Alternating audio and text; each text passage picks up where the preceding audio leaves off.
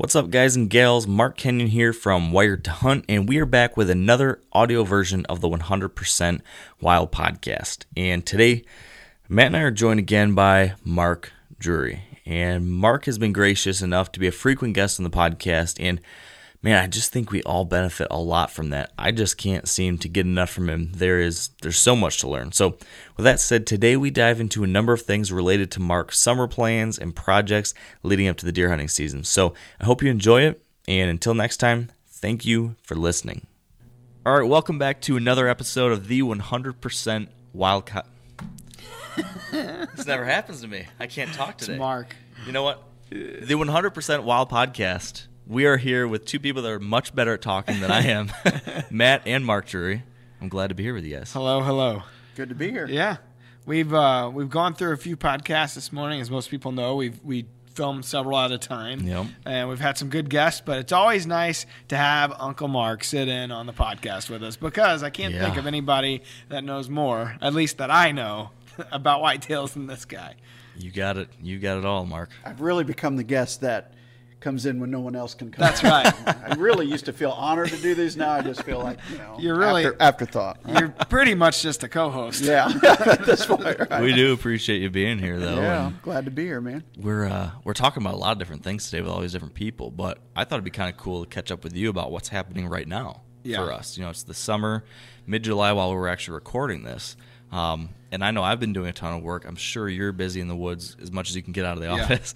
And I'd be really interested to hear what's new with you in the whitetail woods. What kind of stuff's going on right now, Mark? Well, it's what's not going on, which is rain. We're really dry in Iowa. I have a weather app on my phone called Climate Field View, and it kind of estimates your rain per event. And my Texas lease is the place where I've received the most rain out of like 15 different fields. That area is wetter than we are in the Midwest. Jeez. So, in my opinion, we're as dry as we were in 2012, which everybody knows what happened that year. So, I'm very, very worried right now. Every time I've seen it this dry through the years, we end up with some sort of a die-off from EHD. It just depends on how deep that die-off is going to cut. And this honestly, you were calling this for months now. It's been months that you said. You hear me complaining about it. Yeah. It's like it's going to be. We're going to have. It was even through the winter last year. We were dry. Not a lot of snow. And you were like, this is not setting up for a good. It's not. And then it was warm early this year in the spring. Really, February was starting to get warm, and March. And I started complaining about it again then. So, we went into the spring dry.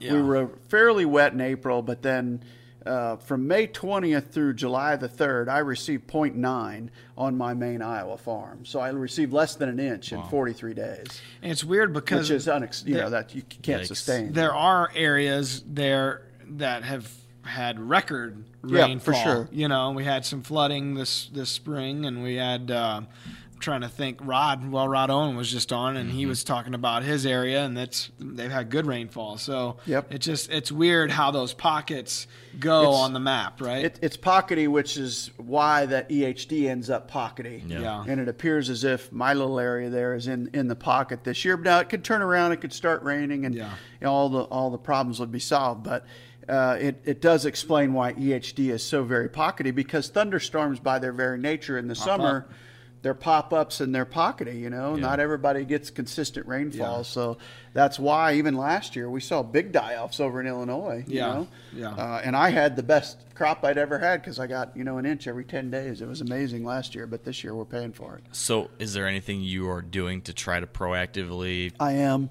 handle the situation? And even during the winter, I fed more analogics this winter, hoping to kind of give my deer an immune system boost going into the summer than I ever have. I fed more than I ever have. And I'm feeding again heavily now that we're into the dry time to try and give that immune system the boost, which, it's not going to go in and prevent EHD. And there's some feeds out there now saying that they can prevent it. They can't. It's a virus. You can't check a virus in a petri dish, right? You can't kill it. So, you have to do everything you can, though, to help their immune system fight off the secondary stuff that comes from EHD. Yeah. So that's what I'm trying to do right now.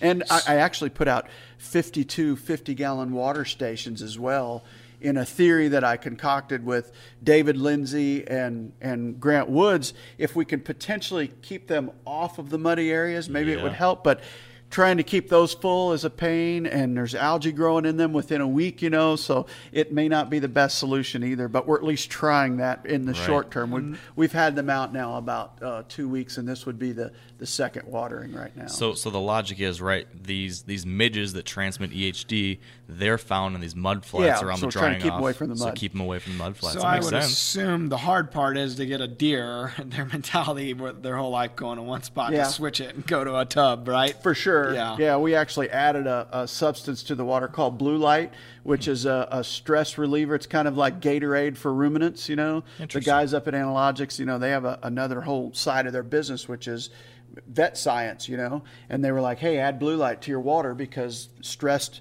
pigs and cows, they really crave this stuff when they're stressed. So we added the Blue Light in hopes that they would take to it a little quicker, but usage doesn't seem to be very, very aggressive just yet. No. So.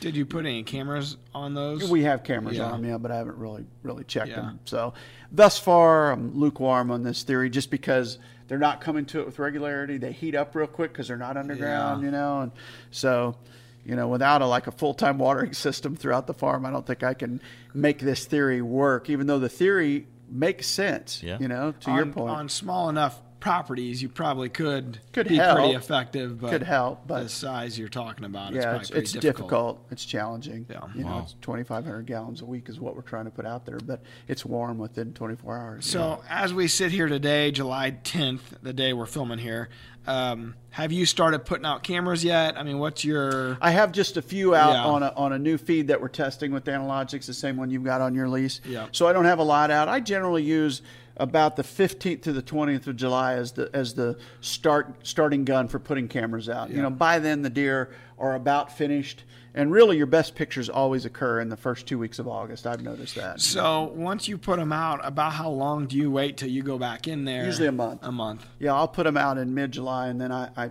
wait till mid-August to check them. Yeah. What's your typical summer trail camera placement looking like? Are you thinking through the same... I mean, there's a lot of different things that we're thinking about when we're placing cameras during the season. Mm-hmm. Is it the same type of stuff you're thinking about, just a slightly different location, or is it dramatically different strategy? Well, this summer I'm going to put a bunch over water because of the fact that it is so dry. I also have really good luck on big hub scrapes, and I think we've talked about this before. Summer scrape monitoring is very, very good. And I marked a bunch of scrapes last winter that I can't wait to go put cameras on this summer because they're generally, you don't see them in the summer, right? They look like everything else, but they're there and they're still going to work those limbs. They're not going to paw the ground, but they'll still come check them. And I get a lot of really big deer on those. The other place that I have a lot of luck on is either a mineral block from Analogics or a BioRock from Biologic. I love that BioRock and the mineral block. They both do very well. Yep. So it's basically just some kind of trace mineral type stuff, right? Well, the BioRock is predominantly salt, but it's a natural salt mine from, I believe, Pakistan, if I'm not mistaken. It's one of two places you can get salt in its natural form like they have it. And then the mineral block, it's got a lot of the goodies that Analogics has. The Supplement 365. The Supplement 365. Didn't they make something that you can pour on top of that now? I think they do. I'm gonna put some of that out this week and try it. I think they do. But I think the mineral block differs from the protein block in that it doesn't have everything that the Sup 365 has in it. It's more mineral based. Okay. The protein block has the Sup 365. A lot of it, yeah. Okay. Yep. Interesting. We were talking, me and Matt, before we recorded today, that in Michigan you can't put out bait or minerals or anything until during the season, actually. So, wow. yeah, that's interesting. So I've been trying some different ways to try to get some better summer inventory, and an idea I've heard from a number of people I've talked to, and I don't know if you've heard about this at all, but using a preorbital scent.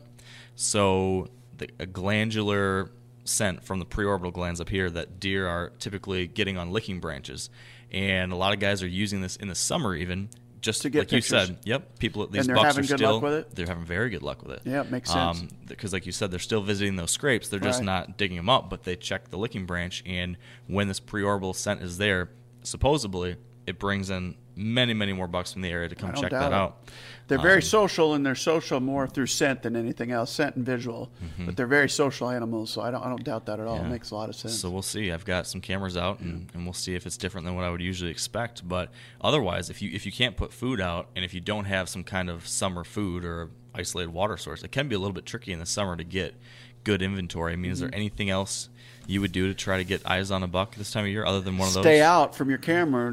That intrusion is always your number one enemy, so put it out and stay out. That's the main thing. Don't go check it or use one of the cell systems that are out there, but those I've found to be unreliable for the most part. The picture quality isn't great, and you got to have good service and all that good stuff, so I'm the old-fashioned, just put the camera out, let it sit, and check it later. So if you're in a state like that where you can't bait or anything like that or supplement feed, what are you honing in on? Traditional scrape sites or for sure. or patterning them where they're going from food to bed, or where are you hanging a set?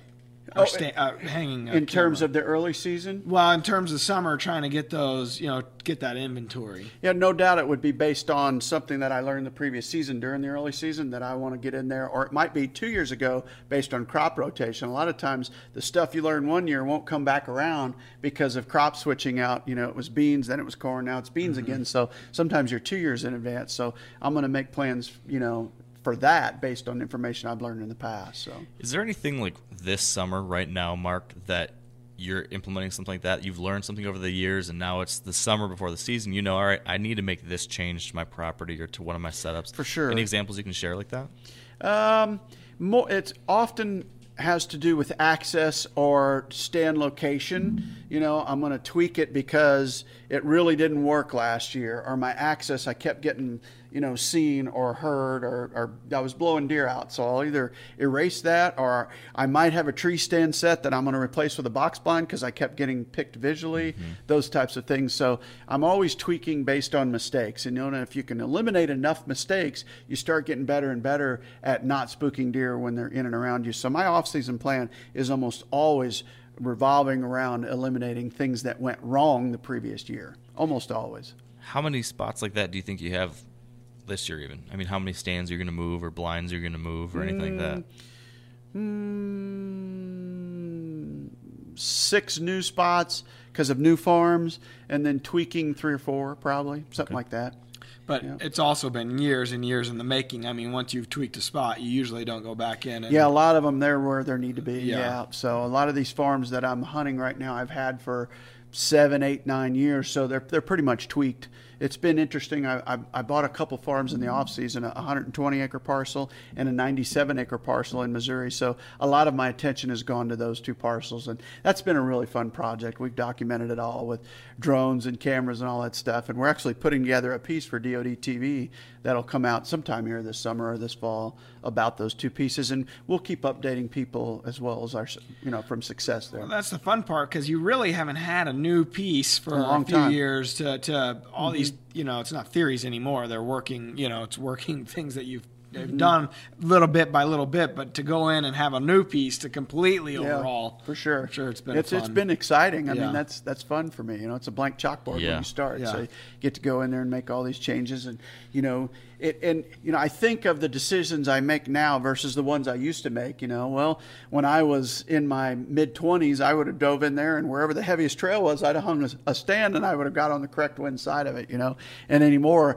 I don't even hardly visit those deep drainages where the trails are most defined. I'm up on the ridges and away from the cover, and I'm trying to pull them out of the cover and stuff. And it's all about access and food and not disturbing that deer herd. So it's going to be fun to see what if we can take a deer off of each one. That's the goal going into the year, mature buck off of each of those 2 farms, which is a tough task. Do you think it's going to be an early like your current Missouri farm that you've had for the last few years, you've always had an early season success as soon as Missouri season starts. Are these new farms going to be kind of that mentality, or are you thinking that one might be a rut farm, one might be late season? I think it's too early to tell and give that decision today. My gut tells me that the 120, because it is such a heavy cover farm, that it's going to be better late season.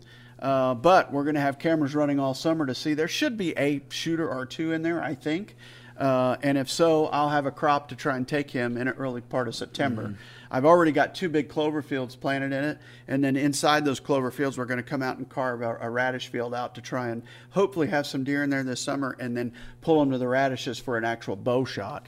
The other farm, I don't know. I really don't know. I think it's going to be a great rut farm just because of the way it sets up. And there is one bottom field that should hold a shooter, but I just won't know till I run those cameras. I really won't. Can you, I'm really curious how you pick these farms. Like when Mark Drury is looking for a new spot, what are the things you're thinking about when making that decision that this is the spot worth, investing in? Why did you pick these 2 farms? Both of them have a lot of south face, which I love in a farm. I think ultimately a farm is made or broke based on how much south face it holds. You also have to have water, and you got to have cover, and then you can add the food in almost any equation. So I never worry about food source. In fact, both of them don't have any food source anywhere close. They're both kind of pastury farms. So therefore, we go in and add our food plots. I think they're going to draw in a lot of deer. So I looked at that as a benefit. Even though these didn't have any, the neighboring farms didn't have a lot. So therefore, when we add it, we could become the food source in the neighborhood. So I like that. But both have a lot of south face and a lot of thick cover. I like thick cover because you just can't create that. You can add water by building ponds. You can add food, and you can come up with the right access and whatnot, but you can't create south face and you can't create heavy cover. You can't do it. Can you elaborate on why you care so much about the south-facing slopes? It's where your heavy cover is, and that's where they bed. 90% of the time a deer's bedding during the rut, often they're on a south to east face. And this is because it's getting more sunlight? More that's sunlight, why there's more cover? warmer, and often it's the most thick cover that'll be in any area as well. Go to the north side of the hill, look at the trees there, and then go to the south side and look at the difference in the cover and the thickness. The north side of the trees, they're trying to grow up and straight and reach the sunlight. And the south side, there's plenty of sunlight, so everything's thick, Right. So if you go in and you want to create more cover on your farm, I always go in and I'll cut the south-facing hillside. It'll thicken up 10 times as fast as that north face ever thought about it, just because of how much sunlight hits it. Makes a lot of sense. Mm-hmm. Did you pay attention at all? And I mean, at least when I'm thinking about ever buying a property, especially in a spot like Michigan where there's a lot of hunting pressure and stuff, one of the most important criteria is the neighborhood. Like trying to buy a farm in an area where there's going to be potentially helpful neighbors, people that might be on the same plan as you. Is that something you think about at all? I did not. Just said, I I think about it, but when these pieces come up that I like, it's also part of the challenge. Regardless of neighborhood, I want to try and go in there and succeed and do the things that we've learned over the last 3 decades and see if we can't pull a mature deer out of it, and see what we can do. So far, it's been pretty good, as far as the early pictures. I mean, there's mature bucks on that 120 because I put it under contract early enough that I was able to do a camera survey in December, and I got 11 or 12 different rack bucks in there, so I might have got lucky with the neighborhood, to your point. The other farm is not far from our neighborhood, so it's pretty good. It's about 1.5 miles off, and I've met the neighbors. They're all real nice, but there's 4 or 5 guys on every parcel around there, and they're pounding it during the gun season, so my strategy will probably be more directed around the early part of the season than the latter part of the season, and probably let that be a bit of a sanctuary during rifle season based on the pressure around it. Makes sense. Mm-hmm. Now, and I'm always fascinated by the details of the examples. So you've got one of these new farms. You've mentioned like a few core things, some changes. You're going to add food and do some stuff like that. When you're thinking through these stand sites, like I'm really fascinated with like when you walk out on a property in July or whenever it is that you're hanging your stands on some of these spots, you're walking out to a spot. What are all the things you're thinking about when you're picking the right tree, when you're choosing that this is the spot instead of this other spot along the field or that other spot along the draw? Can you give us like the detailed thought process you're going through when making those? Sure. I'm looking for the cover and where I would anticipate they would bed. Then I'm looking at the access into the edge of the safe wind direction. In other words, if I think most of the deer are coming from here, I want all the deer upwind in a perfect world all the time. So I'm always generally on the border of cover right when it meets the opening because they're all coming from here, and then I can put my wind back here and then kill them right in front of me. So I'm looking for where they might bed. I'm looking how I might get there and where that edge of travel should be. So those are the things that I look for. Okay. I can't remember if we've talked to you about this or not. But a lot of people talk about how bucks might use the wind themselves. and trying to be on the edge where they think they're using the wind. And have we talked about with you? I mean, how often do you think about that? To some degree, but I've looked at them through the years, and I don't see them using the wind a whole heck of a lot, to be honest with you. You know, if you sit there and you watch a deer, I mean, I've seen them do everything in every different wind direction through the years. Some of it will depend on the time of the year, but I think they're more in tune with their environment and where bed is and where food is. You know, they're not going to switch where they're bedding because of, you know, the wind direction. You know, bed is bed and security is security, right? And if the wind's out of the north, they might switch where they bed within the bed, but the bed's still the bed. Security cover is the bed, you know. So travel's going to be determined based on, regardless of wind direction, he's going to go feed. So, I mean, I've sat there and watched the same buck come out to the same field from the same draw on every wind direction on the compass. You know, security is security. So I don't put a lot of bets based on wind direction and how a deer is going to travel based on that wind direction. Interesting. I think it is more happenstance and you view it, but that doesn't mean that he does that all the time. Right. Yeah, because of wind, you're in a spot to see it, right? Right. You know, yeah. You're hunting there for a reason, but it doesn't mean anything to him. Right, yeah. If that theory was correct, none of our spots would work, right? Because I'm in there on the most beneficial wind for that food plot, so you would think, well, he would never come there, but they're there, you know? And they're there on days when I can't hunt there because the cameras show that. So I don't pay a lot of attention to it. And what about the days where the wind is real light, you know? Right, yeah. That's a whole other question. Yeah, I wonder about this a lot. They move quite well then. Because I wonder, do you not ever see bucks use certain areas with a certain wind direction? Like, I draw A. If there's a southwest wind, I think I'm going to be able to kill such and such. Do you see that at all ever? No doubt. They depend on their nose a great deal. So therefore, I think they're doing a lot of what we're doing, right? We're often in the same position that the buck is because he's going to approach that draw on the downwind side of the draw to check out what's in that draw. Mm-hmm. So a lot of it depends on what time of the year. I see them using their nose like a dog much more during the rut when they're looking for that next doe than they do early season or late season when they're just bedding going to food. So some of it will occur during the rut that they won't necessarily do early season and late season. Makes sense. Or they'll, you know, if they hear two bucks fighting, they're going to the downwind side. Right, you know, they're going to come in from the downwind side to check out who's doing the fighting, you know, to communicate with their nose. Makes sense. Is there anything else you're doing at this time of year, you know, over the next few weeks or month leading into the season? Well, it'll be all about cameras, you know.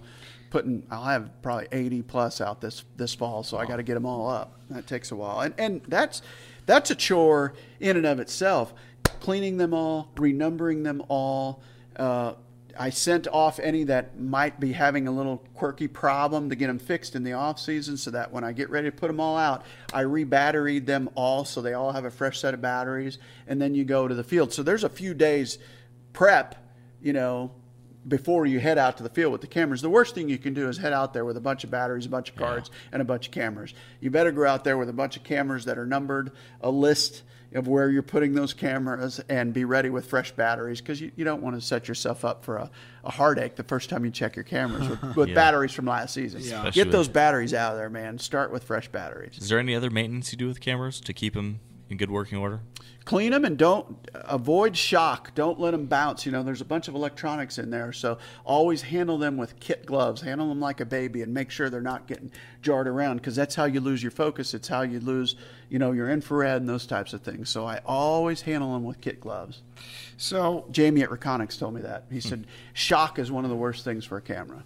So when you're out, you know, say August, how late into the summer do you stop hanging new sets, or you know what I mean? When are you ideally? Because you hear a lot of people hanging their set in the summer. Dad tends to want to do his in February, you know, once the season's over and it's cooler out. And you don't have to deal with poison ivy and all that stuff. I do too. I prefer then, but you know, it depends on how much time you have. But if your access is right and you choose a windy day, I always like windy days or rainy days to where, you know, that covers your approach in and out. So I think you could hang it and hunt it the same day. And answer your question, if the access was right and you were quiet about your business, the worst thing you can do, though, is go in there and bang around and make a bunch of noise. What about like clearing paths and cutting limbs and all that stuff? You know, you say you do put a new setup and you're wanting to clear your spot to it. I mean, you know, you're going to make some noise in those situations. Yeah, I'm really selective about that stuff. Yeah. Really selective. I'm generally in, trim a few things for shooting, but if I'm going to do a big trim job, it's either going to be in June or in February. And the best time to trim is June or July. Once everything greens up, then you can go in there and trim it and let them have plenty of time to get used to it. Yeah. How many stands or blinds, hunting locations, do you think you'll have on those 2 farms? I'm 2 each. Curious. 2 hunting locations per 100 acres. Mm-hmm. Wow. I would have assumed more. Well, if those were the only farms I had to hunt, that would be correct. Yeah. But I have a lot of different areas in Iowa and Missouri that I'm hunting. So I went to, in my opinion, the 2 cherries on each farm. But this is our first year, so they're kind of in observatory spots. So we'll tweak and move and start popping up more stands once we get camera surveys and get to watch it. But going in there blind, I'd rather watch it than just guess. Yeah. I made 2 good guesses on each, I think. Can you describe in more detail either one of those? So just up on a hill where you can see a lot or something? Or coincidentally, one's a big bottom plot on each and one's a big ridge on each.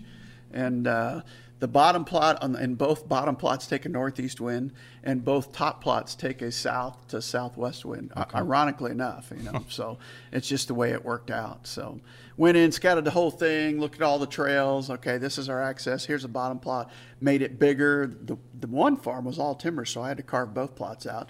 The other farm had a beautiful ridge field. I accented it with another ridge, and then there was a pond there that you couldn't see. It was buried in the cedars, so we ended up going in and dozing out to where we could see around that pond, added clover around the entire pond. We got a big ridge of clover here. We're going to put a big biologic patch over here. So that ridge plot on that 97 should be stupidly good. Like when I looked at it, I was like, holy cow, that good Lord didn't make many of these spots, And both places, the bottom field is nuts. I mean, they're really good bottom field. All these trails all coming together into these bottoms, and we've got safe areas for our wind. But in both of those bottom areas, I'm putting up a muddy bull to try and retain our scent and get it in, because those bottoms are where your scent's going to curl around a little bit. So I'm making sure that I can control that scent a little bit down there. Is there any? I've always wondered about this because so often, right, we avoid those low spots because of the swirling wind.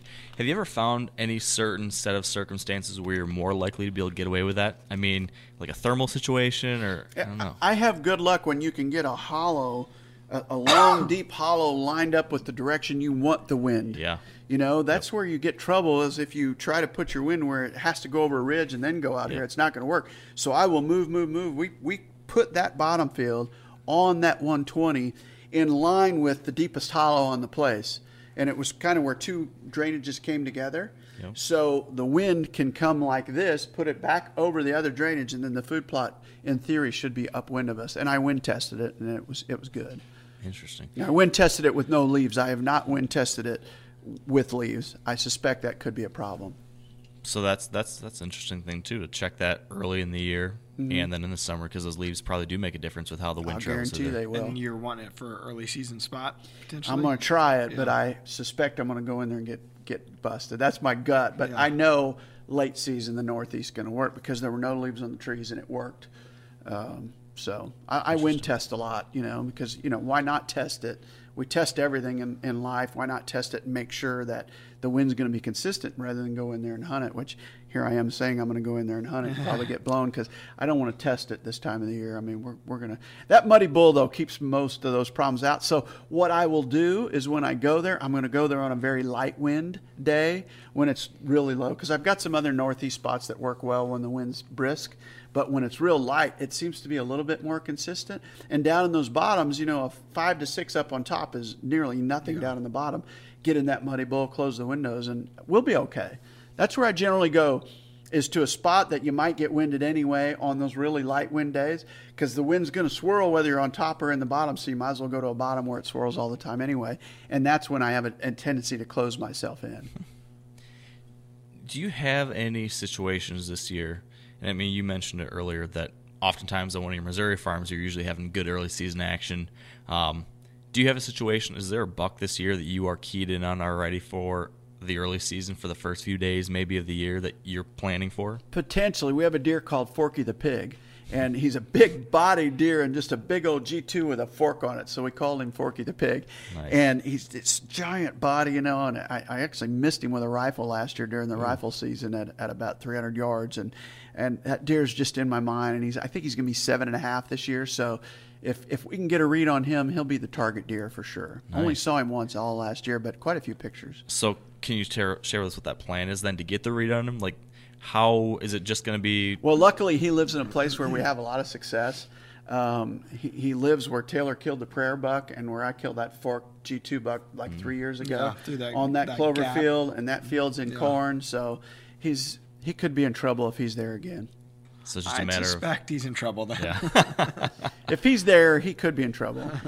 So that's a situation where basically where the bedroom is, and there's definitely going to be good food there. So historically, they bed there. They come to this clover plot stage, and then they go out to this huge field, and that's the way we set it up. That top that is now a clover field where the prairie buck was killed and where that fork buck was killed. That used to just be a cedar top. We went in and dozed it all off, and we go, oh my goodness, look at all this bedding. They'll stage here, and then here's these huge fields. I love areas like that to where you have this staging plot leading to a big plot. We call that feed them forward, because where they're going, right? They're all going to the big fields, but you got to try and take advantage of the flow heading to those big fields and kind of make them come through a certain area heading to those fields. And early enough. Yeah, and that's always the problem, getting there before. Do they bed close? Yeah. Yeah.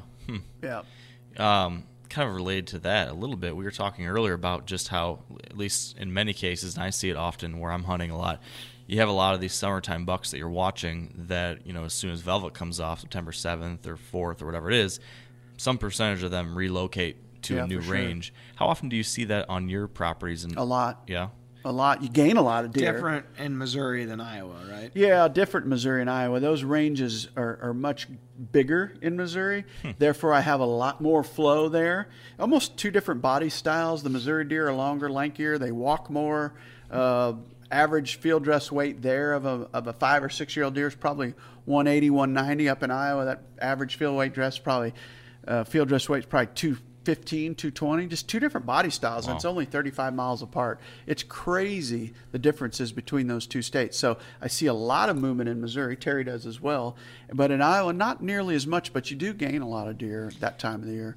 And that's kind of the magic of great habitat and water and cover and food.